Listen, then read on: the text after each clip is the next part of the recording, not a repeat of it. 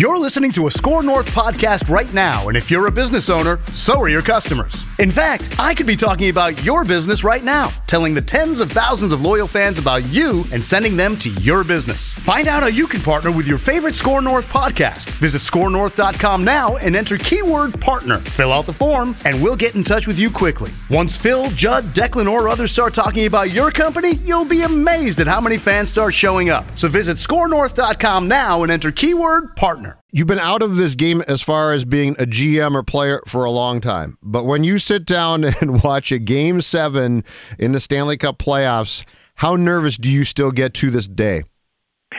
You know, it's funny. Even though I have no attachment to any of the teams, if I do personally root for one team, then I get nervous during the game. And that happened last night during the Colorado Sharks game, because I wanted Colorado to win, because I want to watch that McKinnon more. I just love the way he plays, and they got so many good young players in front to watch. So I just thought it'd be exciting to see them move on, and so I got very, very involved to a point where I started reverting back to my OCD, like change channels to change what's happening and stuff like that. And just it's crazy, but.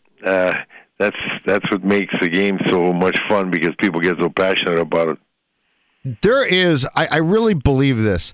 I don't think there is a better event in sports, though, than a Game 7 in the Stanley Cup playoffs, Lou. Because it's so fun to watch, but 2 nights ago, I'm watching the Stars-Blues game, and it's great to watch, and it's fantastic, and I don't care about these teams. It was pure torture, too. So it's just the damnedest thing. I think you're right. The Game 7s are a unique experience, and then especially when you go to overtime on top of that, it's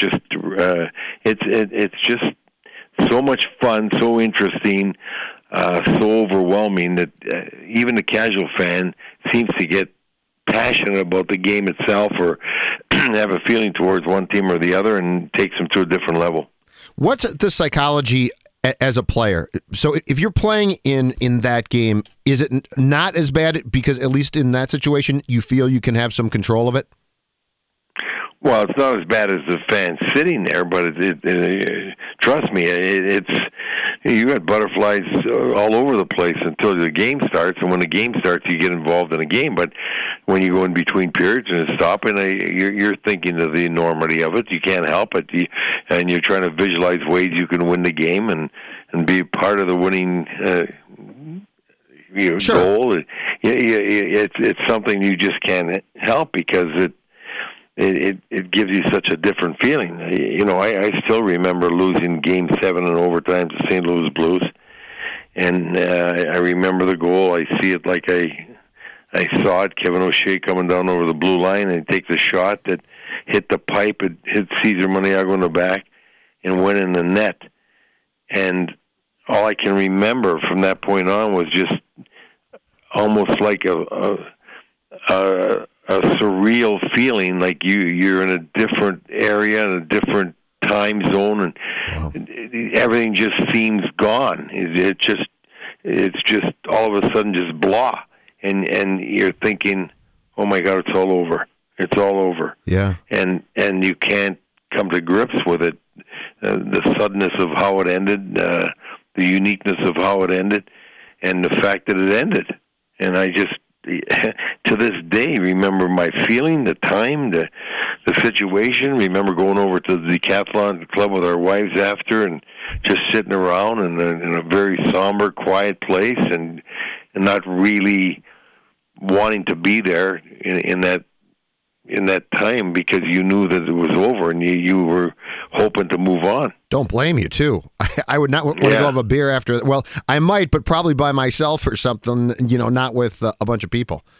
Yeah. It just, we were all in it together, and just the fact that we're sitting there, and it was just, we're sitting there having something to eat, have a drink, look at each other, hardly say much, just sit there.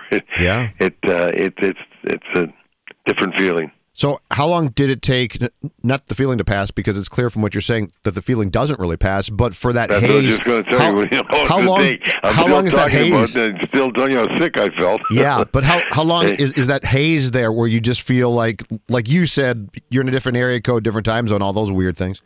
Well, then you're watching the other games, and then you watch St. Louis move on. You watch them play, and you know it should have been you, and we played well, and we should have won the game. It's just one of those fluky type things. It just you relate back to it every game you're watching during the playoffs because you're thinking that could be us. We could be there, and it just it's something that you accept and go on, but you really don't feel very good about it.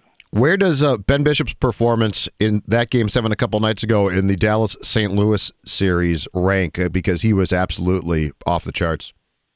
Well, you know, when I go back to it, I've been around the National Hockey League for 50 years, and I've seen so much that I can't say this off the charts stands alone. Mm-hmm. But there surely is in those that stand alone.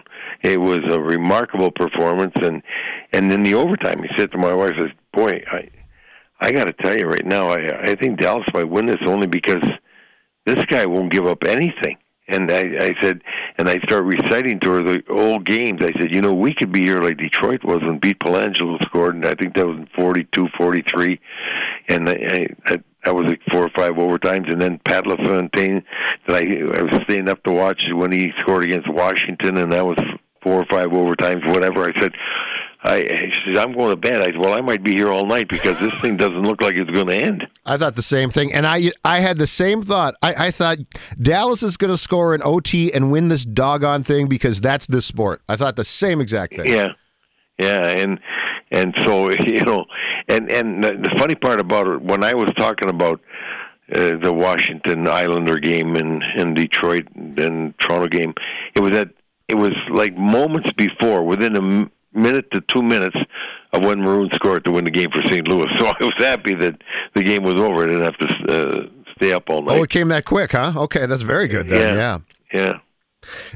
When you saw that goal, and obviously that goal was scored by the Blues, Louis, how much, though, did that bring back the last time that these two franchises actually played in a Game 7 in OT, which would go back to the spring of '84 when Payne beat Liut in Game 7 of the first OT in what was the second round at that time to take out the Blues, and you guys advanced to play Edmonton? Well, I was thinking more, you think of that game, but I was going back more to when we lost because I was actually playing rather than managing the team. And we were on the wrong side of it. So it brought me back to the losing part of when we lost that time in Game 7 overtime rather than when we won in Game 7 overtime. That winning in Game 7 overtime, I just remember the elation I had, how excited I was. I was just, it was like euphoria. I just, and we deserved to win that game. We played well enough. We should have won. You were a good team. Yeah, and it was a great series, and Payne came through for us so many times.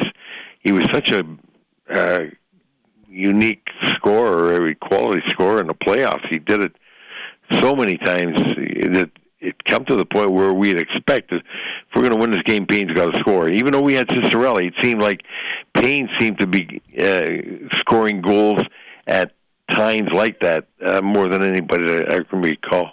Give me your theory about guys like Steve, too, because there are guys who are certainly good players and have great or good careers, Lou, but there comes a time when that select group of guys in the playoffs absolutely steps up and is and makes a difference. What do you think is the difference in how those guys are wired or that success when in that time of year, the springtime, they can be so effective? It's a funny thing because when you look at Payne and also Cicerelli, because they both did so much scoring in the playoffs, but you look at him and Payne, maybe because of his size, he was so big and strong, and in those games, they're physical games, so they're usually wearing. If you watch the teams play now, you see the kind of pace they're going at, the kind of contact you have in a game. And what you don't realize if you haven't played the game is how much that takes out of you during the game, when the constant hitting and being hit. And Steve, I think, really benefited by his strength and his size, because he was so big and strong, and late in the game he still had the ability to find an opening, and he had such a hard shot and an accurate shot that when he got a chance, he made it count. And Dino was another guy that in front of the net, because he'd find ways. It was almost like the puck used to come to him rather than him go to the puck, and he'd find ways to put that away. When you got that kind of ability, and they're on your team, mm-hmm. when things are getting tight, guys like me, we're sitting there not only hoping it's going to happen, that one of those two guys is going to get a goal, but expecting it to happen. And it was that way because we've seen it often. And then you almost get like a feeling that deja vu. I've seen this before. It's going to happen again. This is nothing to be concerned about, because it's going to happen again like it did in the past.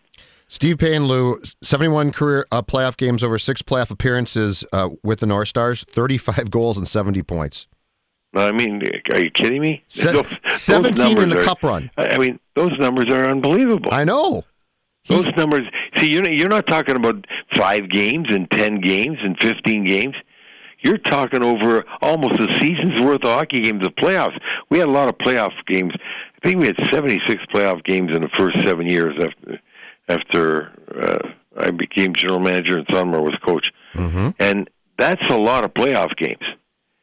And, yes. And when you perform at that level for that many playoff games, that's very unique. He played in your run to the Cup finals in 81, Lou. He played in 19 games, had 17 goals and 29 points. And all that people like me recall from that spring is Dino. But 17 goals and 29 points for Steve Payne, to your point, is absolutely off the charts. Well, yeah, and you know, that's why, Payne was one of the guys that for some reason, and maybe it's because of what you're just reciting, the kind of production he had in the playoffs. During the season, expectations were over and above and beyond almost unreasonable of what people want him to do. And if he didn't do it, they'd get on him. I mean, he was one of the guys I used to have some of the press used to give hell to about his production during the year, always playing. I constantly had people, talking about, why doesn't he trade Payne? I said, what are you looking at? Why would I trade Steve Payne? Yep. But because he was so productive at crucial times, I think people just expected this kind of thing to happen every game, every time he's out there, and it was frustrating to them to watch that he didn't do it, yep. Or he was so big and strong that he wasn't plowing people over like bowling balls on the way getting to the net all the time. Mm-hmm. And it's funny that they would think about that when you just talk about what you're talking about, what kind of results we got from him. I didn't recall that, though. So you're right. I never really looked at how many goals, how many points. All I knew is how well he played, what I expected. And I might have somehow, some way, something might have come up, but I don't recall ever talking about a deal for Steve Payne with somebody else. I never talked about Cicerelli with somebody else. Yep. And I never talked about Broughton with somebody else. Mm-hmm. I can never, and Hartsburg. Those are the 4 guys that I recall. I don't remember ever saying, do you have any interest in this guy? And would Smith have been the 5th if he hadn't come to you and asked for a trade? Yeah, Smith would have been the 5th because I never wanted to trade him. Right. But that was his choice. But those, and I trade a lot of guys, as you know. I mean, we've talked about I don't know how it. many deals. I made over 100 deals, but those guys never came up. I obviously I had numerous guys call about them, because you always try and make a deal for somebody like that. I mean, I called about Gretzky for crying out loud, I mean, You got to tell that story again, too, by the way. What's that? Calling about Gretzky. You calling slats about Wayne. So would you just call him like once a year just for fun, just to see what the tone was? No. We always, Glenn and I are very close, mm-hmm. and very competitive. Mm-hmm. And we played together, roomed together, and we've stayed very close friends forever. But I had Bobby Smith, and he had Gretzky. And I can't tell you how many times we says, you think you should make a trade? You want to trade your guy for my guy, or my guy for your guy? Now, you got to remember, this is the beginning of Gretzky's career, right? Yes. I mean, Gretzky's 18, Bobby's 20, and they both started out with outlandish numbers the first year or two of theirs. So that's the only time, you want to trade Smith? I said, you want to trade Gretzky? That's how it would go, but it wouldn't go very far. No, I'm sure it wouldn't go very far. So, Lou, when Wayne was in the World Hockey Association, did you how did that come up that he was basically then bought, I believe, from Indianapolis by the Oilers? Was that something where there were a few teams bidding at that time? Yeah, it's funny. I take over the North Stars, and Glenn takes over Edmonton. In 1977, if you go back and look at the papers, Glenn was playing for us, and the North Stars cut him loose. And on his way out of town, I can't remember which reporter asked him, what are the North Stars, because we missed the playoffs, what do the North Stars have to do to get better? And Glenn says, the best thing they could do is make Lou Nanne general manager and me coach. We'd straighten this thing out. And that's when he left town. So the next year is 78. Yeah. Now he's in Edmonton, they make him coach. And during the year, then they make him general manager. I'm playing. They make me general manager coach.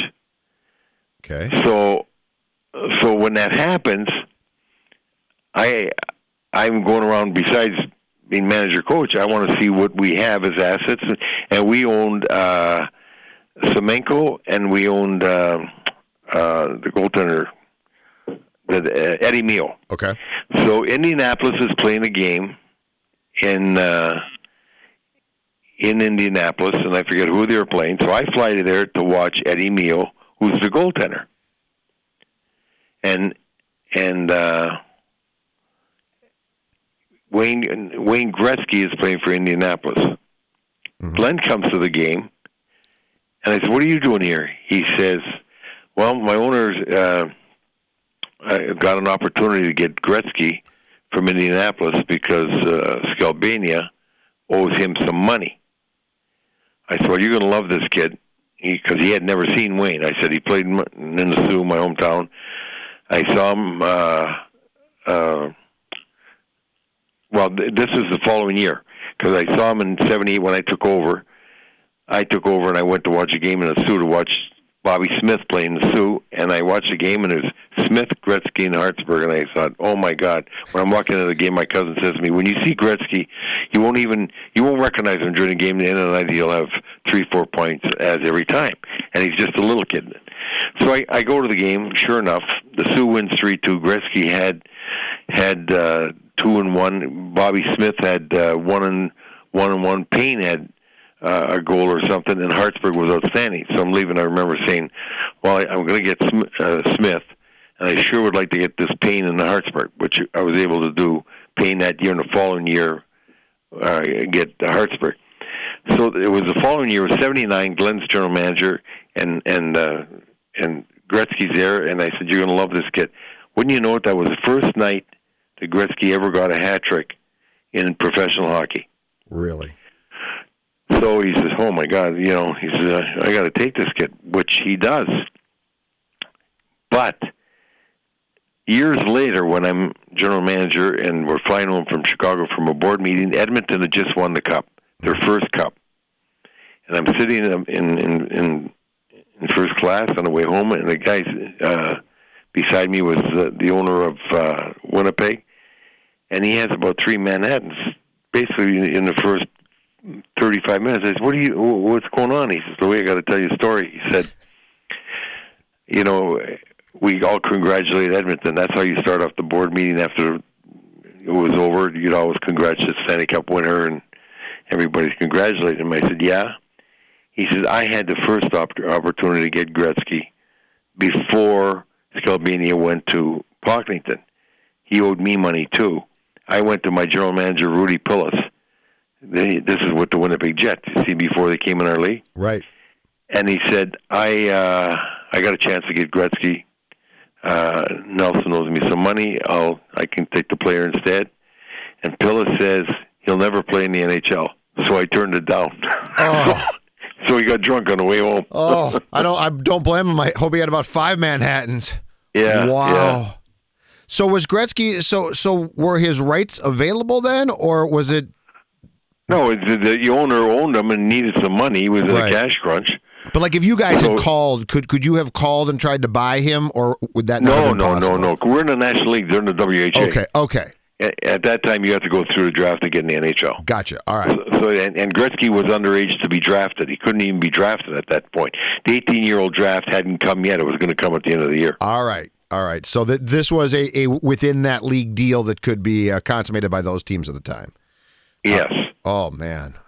Yeah, the Jets. that might have had a little bit of an impact on a franchise that you beat one night at the Met, I think, by a score of like 15-2 when you played the Jets. Yeah, 15-2 or 16-3. Yeah, I remember that. I remember listening to Al that night, and I don't think I've ever heard so many goals scored in a hockey game in my life. It was incredible. Wow. It was incredible. And the most incredible part is it could have been 20.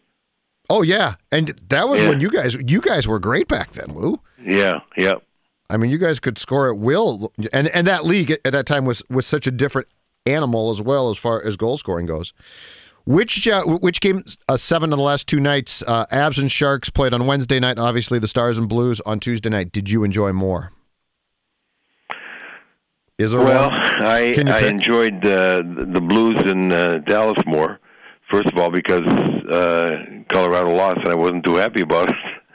and I just think that when longer there were more chances. The goaltending both sides was terrific, and I don't know if it happened, but if you remember when I think it was Heinz went around the net and tried to put it in, or maybe it was Jamie Benn in the overtime, and the goalie basically made the save. And I personally would like to see that thing stopped, slowed down to a stop to see where the puck ended up.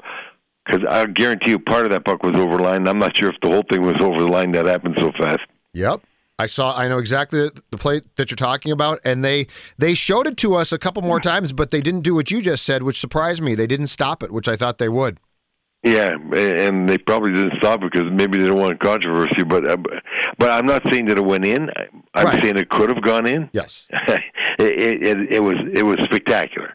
It was a spectacular effort, and it was a spectacular save.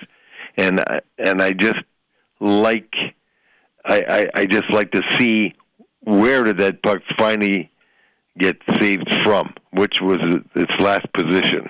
Yeah, because you're right, because Binnington did a really good job of dragging his leg out, but it was definitely, it was behind that, his pad was behind that line. His pad was behind, right. Absolutely, so yes. When did he make contact with that puck is what I'm saying. Did you know, Lou, I read this a couple weeks ago, I didn't realize Jordan Binnington not only began the season playing for the Blues Farm Club, I think in the AHL in San Antonio, but he was like the backup there, and this kid's got ice water in his veins. I know, that was the most surprising thing because they tried everything to get straight away. Mm-hmm. They beat the Wild with Allen, and who played terrific, and after that season, he never really reached that level again of playing the Nets, and then they tried a couple other guys that didn't work out, and they were dead, done, and gone when they finally started Bennington in early January. I mean, January 2nd, they were last place of all 31 teams in the league. It's a long time now, Louis, but when you watch the Stars in a game like that, do you root for them? Are you ambivalent by this point? What's your gut tell you now, all these years after they obviously abandoned this state and have turned into, at times, a very good franchise? Well, I usually root for them. In this case, I was torn because I had Les Jackson was there. It worked for me, but Doug Armstrong also worked for us when I was president, and Armstrong is the general manager of St. Louis, and he's one of the nicest guys in the world. I like Jimmy Nilditz in Dallas, but I really know Doug a lot more, and I spent a lot of time with him. His father was a linesman when I played, and they are among the nicest gentlemen you're ever going to see in the league. So I was really, really hoping that Doug would get some success, and so I was feeling very strongly about it. Like my wife says, "Do we care about either of these teams?" I said, "Yeah." I said, "Normally I care about Dallas, even though it's not us." But I said, "Now I really care about St. Louis because I spent some time with Doug. I love Doug. I think he's done a great job there, and I just want to see him rewarded." Doug was your traveling secretary at one point, right? Something like that? Late 80s? Yeah, but, he started, Bobby Clark brought him on when Bobby was general manager, and Bobby and Clark and Gainey, also knew Neil very well, and they respected Doug, and so Doug did a number of different things, but he was around and he was just a tremendous guy, and it was good to see him. He's done a great job. I think this year he signed a new 5-year contract, so they think extremely highly of him. But when they were having troubles in January, and remember, yes, if you remember, you go back and before the season started, remember I said there are two teams that I thought were going to give the Wild problems, for playoffs and miss the playoffs, and I said that's because what St. Louis has done and what Dallas has done. Mm-hmm. And I said, that's why I think the Wild are going to be in the bubble. It's going to be tough to make the playoffs. And so I felt that way, and all of a sudden here in January 2nd, they're last in the league. So I was worried about him. I was worried about him maintaining his job, and I was hoping that they do better. Well, they've come to play like they should play. Oh, it's absolutely a remarkable story. Yeah. Well, they were 20. They were last in the league, and if I'm not mistaken, around that same date and time, Carolina was like 23rd. Carolina was, not good too. Your thoughts on the Game 7 last night, Avs Sharks, Landeskog offside call that they got on review because he was going off the ice, and your thoughts. It's an odd play at best. It's an odd play, and I can't tell you how many times I watch a game and see guys change like that and wonder if a goal is scored or how the referees are going to call it. Yep. And like the guy coming on comes on onside, the guy going off is going off offside, and I often wondered, it to me is a nothing play, not affecting the play itself, and yet I always wondered what was going to be called. I was worried that something like that would happen, and it happened last night, and I was, I wanted it to be a goal, and I wanted it to be a goal because I think that it wasn't affecting the play, that the transition to another player was made, and that's the way it should have been, but it wasn't. But that's so you just said to me the key thing, and that is if it doesn't affect the play, should it negate the play? I struggle with that one big time. Well, if you go in soccer, when you call a penalty and the goal is scored, if it doesn't affect the play, the goal counts. Yeah, that was just that was odd. Now, so here's my follow-up question to that one, and this is a global thing more so than that just one play. And this might be from a guy who certainly didn't play a lot of the sport but loves it. This might be a very simple thing. But I guess I have two questions off that are spurred, Lou, by that play. One is he was going through the door, okay? The second thing is I watch games, and the speed of the game now, and the more I watch games, I don't understand unless it's a goaltender, why guys use that door, because you often see guys get checked around that and sometimes go flying towards it. Is the door necessary to be used during the course of games? I would personally prefer to see guys hop those boards because, one, it's quicker, and two, if the door doesn't open, if you get checked, you can't go into that door and potentially get hurt. Well, you're You're making a case like Brian Burke has been this year advocating not being allowed to change through the door because some people keep the door open too long and there have been some serious injuries. Yes. And then somebody said, now I don't know if it was, what if Martin St. Louis was playing today, or you and Johnny Gaudreau? What do you do? Throw him over the board? Hey, just have him jump. The boards are pretty high for him. They're young. Johnny's young. But pardon me? Oh, I said they can jump. They're young. They might fall in. Yeah, I know, in. but somebody was saying it's too high for them to jump. No, that's good. But Gabriel took his time there. I understand where you're coming from, but I don't think it's going to happen. I'd be surprised if it happened because the one thing you got to be aware of, sometimes if you're jumping off the ice and the guy's jumping on the ice, you don't know who's coming on. There might be a couple guys changing until you have a collision. Okay. Trying to go over the boards. Okay. Didn't think of that one. Last thing, your predictions for the conference finals. We're going to have Carolina and Boston, which is basically the Hartford Whalers and the Bruins in the Eastern Conference, and the Blues and the Sharks in the West. Well, I expect Boston to win. And I want St. Louis to win, so I'm going to pick Boston and St. Louis. So that means it'll probably be Carolina and the Sharks in the finals. Yeah, that's probably true. But and the incredible thing to me is the fact that the Blues went to the Stanley Cup Finals as an expansion team in that expansion division. What, 2 or 3 consecutive years? Yes. And I don't think they've been back since. That's right, and that is a funny thing. I will tell you this. I felt before, and I think we said on the podcast, that whoever won the Boston-Columbus series, I thought was going to win the Cup. And now the Boston won, and I think that they're going to be ones that wins the Cup. Yeah, Rask is just, quietly, because we've had so much good goaltending around so many different places, and much of it has been in the overtimes too. Yep. That people forget how good, not only good, but how consistent Rask has been all the way through. Absolutely. I think Rask has really pulled the Bruins through some series that they easily could have not won. And Martin Jones with the Sharks was, I thought, that's pedestrian. a surprise. I mean, first 3-4 games of the playoffs, he was awful. Yes. And now he's unbeatable. Yeah, and I thought that they were dead and done, and he wasn't playing well. And then I think a game against the Golden Knights stood on his head, and that changed the entire tone of his playoff. So. Yeah. All right, sir. Appreciate the time. Talk to you next week, Lou Nanne. Thank you. Nice to talk to you. Thanks. You too. Take care. Bye-bye. Bye-bye.